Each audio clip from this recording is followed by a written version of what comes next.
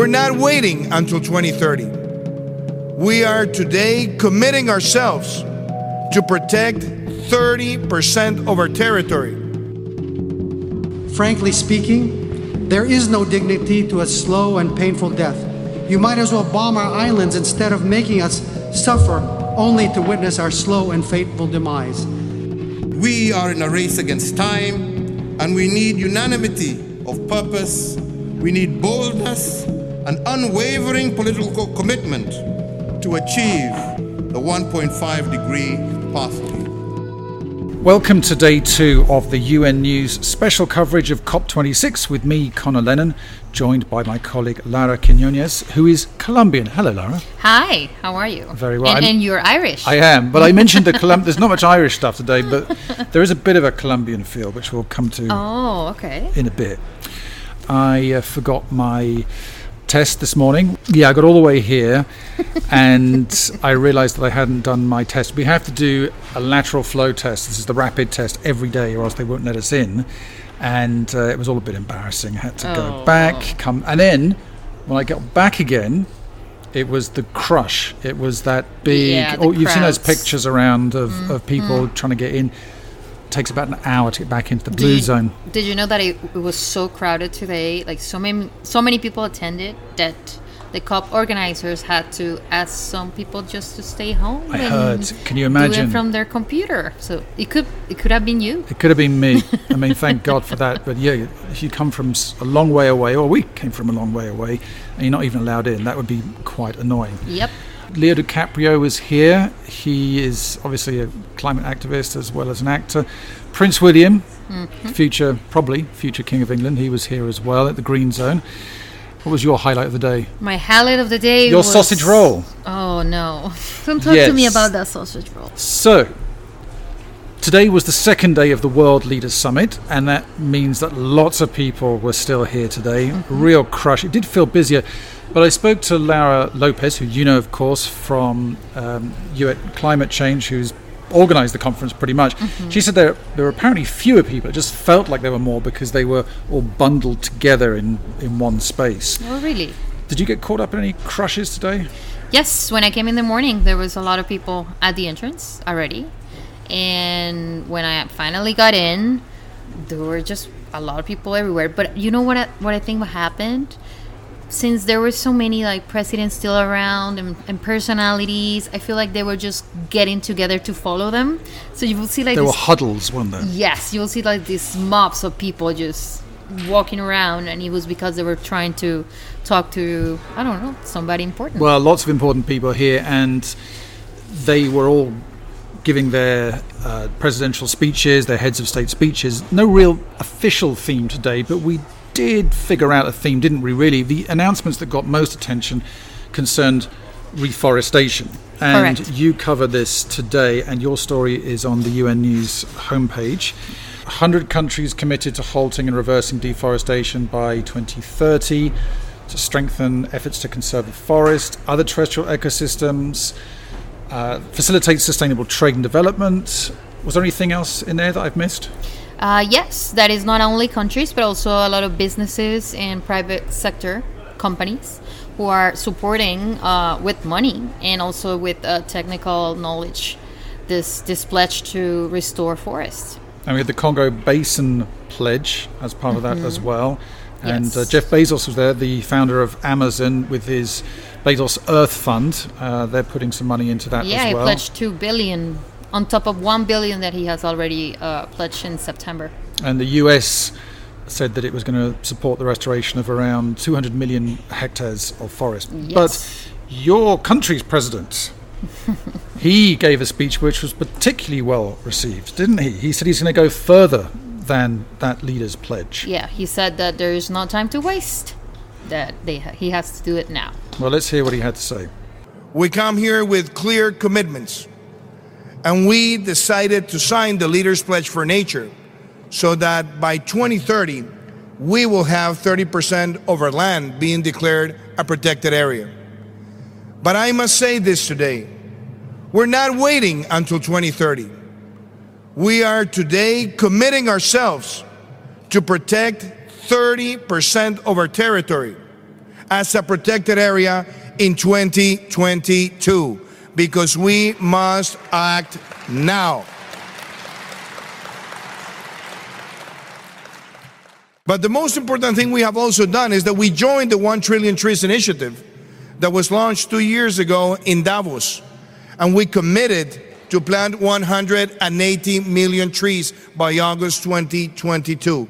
And ladies and gentlemen, we are going to fulfill that commitment, and we will finish this year with 120 million trees already planted in Colombia. So thank you so much, and I hope that today, with this commitment that we have made clear, Colombia also demonstrates to the world that if a country that has only 0.6% of the world greenhouse gases emissions is making the commitment of protecting 30% of our land in 2022, why don't other countries do the same? Thank you so much. That was Colombian President Iván Duque speaking earlier today, and I learned a bit about your country. I'm not an expert on Colombia, but he said 52% of the land is tropical forest, 35% is Amazon, and 52% is high-altitude systems called páramos. I had no idea. Tell me more about páramos. Páramos? Well, they're, as he said, high-altitude ecosystems, and they have very specific flora, and it's just beautiful. It's insane being there. Worth a visit? Yes, completely worth a visit, but it's quite a trek to get to those places. Yeah. Well, I'll put it on my list. Aside from reforestation, today's keyword was adaptation. At an event this afternoon, there was a big push to advance the African Adaptation Acceleration Plan. And this was actually first announced 6 years ago in COP21. And this is really all about money, or the lack of it, to help African countries to deal with the destructive and deadly consequences of man-made climate change. Now, the problem's been driven mainly by wealthy countries, but it's Africa and Africans who are bearing the brunt.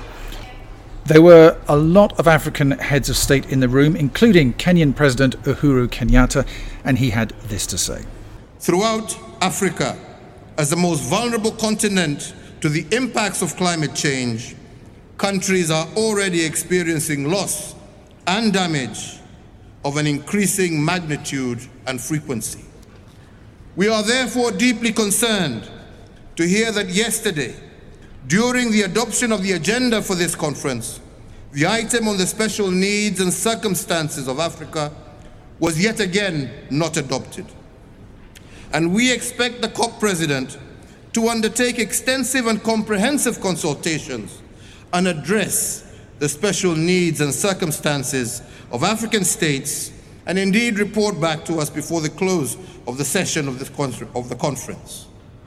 In conclusion, ladies and gentlemen, our own Kenyan Eliud Kipchoge, the greatest marathoner of all time and our climate champion, and who will be attending this conference, has demonstrated to us that in a race against time, no human is limited.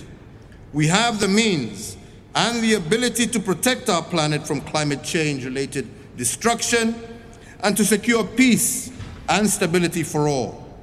What we need now is to recognize that we are in a race against time, and we need unanimity of purpose, we need boldness and unwavering political commitment to achieve the 1.5-degree pathway. The event on adaptation was moderated by Patrick Verkooyen, the CEO of the Global Centre on Adaptation. Now, this is a body that's backed by the UN Environment Programme, the World Bank, and the UNFCCC. That's the UN body which organises COPs. And also former Secretary-General Ban Ki-moon is chair of the board.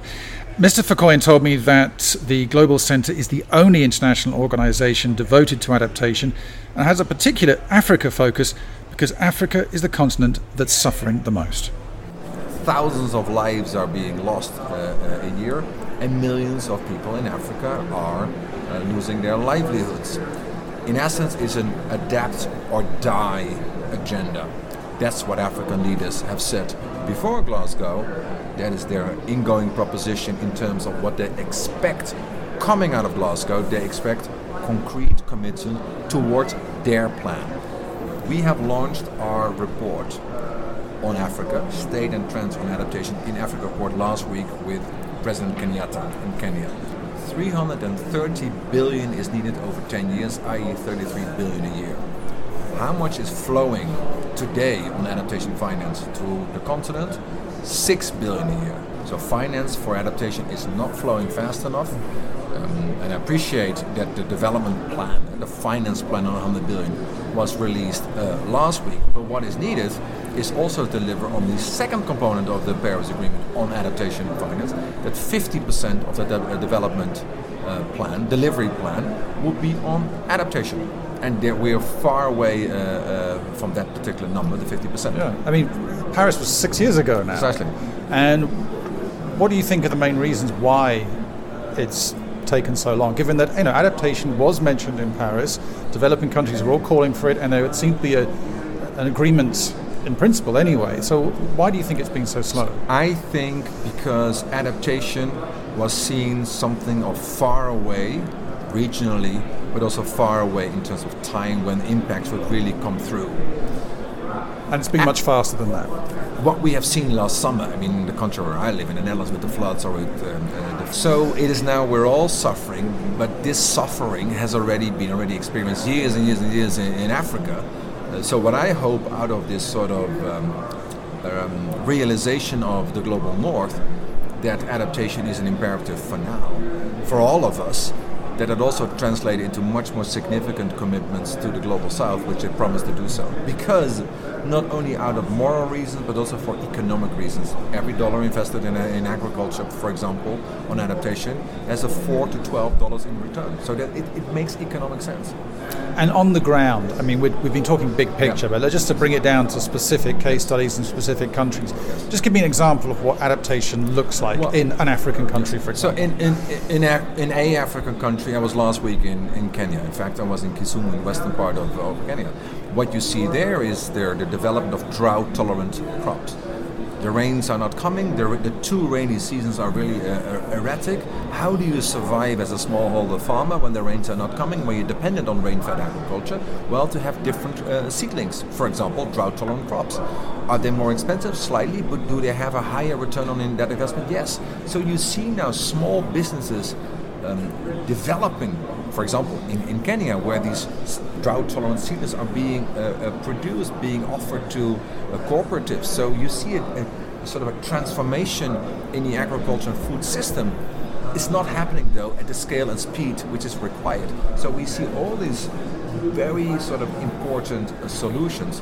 What is missing? Scale and speed.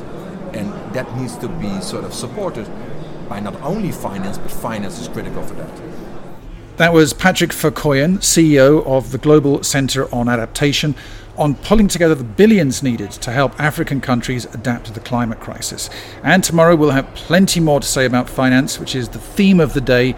So get your calculators ready, because frankly, maths is not my strong suit. Neither is mine. Right, okay, so we'll rely on the experts for that then. A couple of other things to mention. Methane. Now, we heard about a pledge to cut global methane levels, which is a significant deal because methane is a highly potent greenhouse gas. And so this was the global methane pledge. 90 countries involved. The US has been leading on this.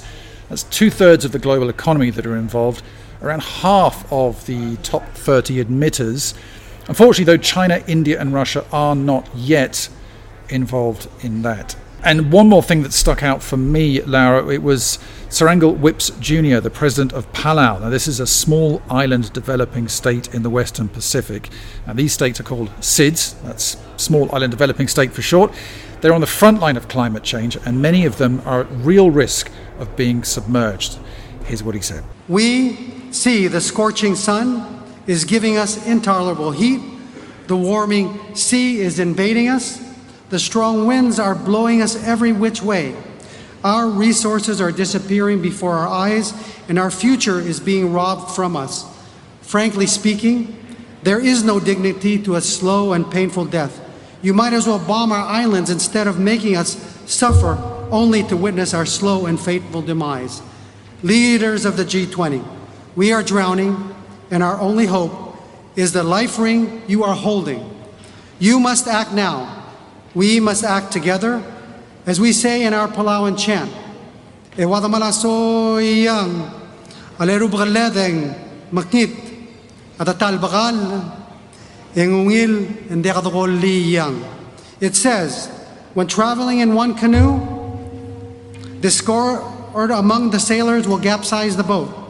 The chant reminds us that we need to deliver on our commitments, and we must move in unison toward 1.5 to stay alive. We must act together. We owe this to each other, and we owe this to our children. Thank you. Sir Engel Whipps Jr., the president of Palau, expressing his frustration in incendiary terms. This came as a new initiative for SIDS was announced today. This was the Coalition for Disaster Resilient Infrastructure, a new initiative to improve resilience in small island developing states which are highly vulnerable to climate change. And the idea is to invest now to protect roads, bridges, electrical grids and more from climate impacts which are becoming increasingly devastating. Now, I did get to go to the Green Zone, Laura, in the end. I almost bumped into the future King of England, who's much taller than he looks on TV, by the way. It's usually the other way around, I know. He was doing a bit of a walkabout. I think they figured out in the end I wasn't actually invited because in the end they wouldn't let me downstairs to see what was going on. But I did get to speak to one of your compatriots, Gina Cortez. So there you go. We are continuing our Colombian theme today. Gina is at COP representing WECF. This is Women Engage for a Common Future. It's a non-profit organisation which focuses on gender equality and climate justice. And she was telling me that life for climate activists in Colombia can be extremely dangerous. It was recognized a few weeks ago by the UN Human Rights Commissioner, the right to a safe, clean and sustainable environment. And that's what people is doing. And because of that, they are being killed, they are being murdered because they don't want the rivers to be contaminated by glyphosate, by mercury, which is, I think, is just a basic thing that everyone understand. And this is something that we need to change. And this year, in the awardees, we are going to see a particular solution that is going to raise awareness on that. How did you get involved? I got involved after my studies in the Women and Gender constituency. After my studies, I worked in Colombia. I studied in Colombia. Unfortunately, there were not so many opportunities for young people. So I migrated to Europe. I first did like some little jobs, and on the way, I always wanted to fight for a better world, for a world that could be possible in my country as well, for my community, for my people. And that's how I started looking for organizations that had at the core of their values, of their mission, of the visions, this human rights and community-based approach. And that's how I end up here. That was Gina Cortez, a climate and gender activist I met at the Green Zone of COP26 today. We will have much more to say on climate and gender next week on Science, Innovation and Gender Day. That's the 9th of November. And it took me an hour, Laura, to get back to the Blue Zone. Really? Why? Security told me it was like that all morning. I'm told it'll be different tomorrow, but they said, yep, all day. It's been like that. Long lines? Crazy. Yeah. Crazy. Around 50 minutes to an hour for people to get in. Oh. Anyway, tomorrow the world leaders are going to head home, so it'll be a little bit easier. We shall see. Most likely, because then the delegations won't be so big. There's a lot less people in the building. It's probably easier for us, and probably easier to get lunch as well. It will be easier to get lunch. Everything is difficult right now. People sitting on the floor, these poor journalists who are sitting on the floor typing out. We're very, very privileged and lucky to have seats and desks and microphones. So thank you very much to the UNFCCC for helping us out with all that. So I'm going to leave you with my sound of the day. Yesterday we had bagpipes, yes, which is very nice. Mm-hmm. And today this is from a soundscape called Ice Core Frozen in Time by the artist Wayne Beniti. It's fantastic. It's in the Green Zone. You really should go and experience it there in the flesh yourself. It's great. And it uses the sounds of ancient air bubbles popping up as an Antarctic ice core emerges from an insulated core. Very cool indeed. You should check it out. Wow. So until then, with the sound of ancient air bubbles, see you tomorrow.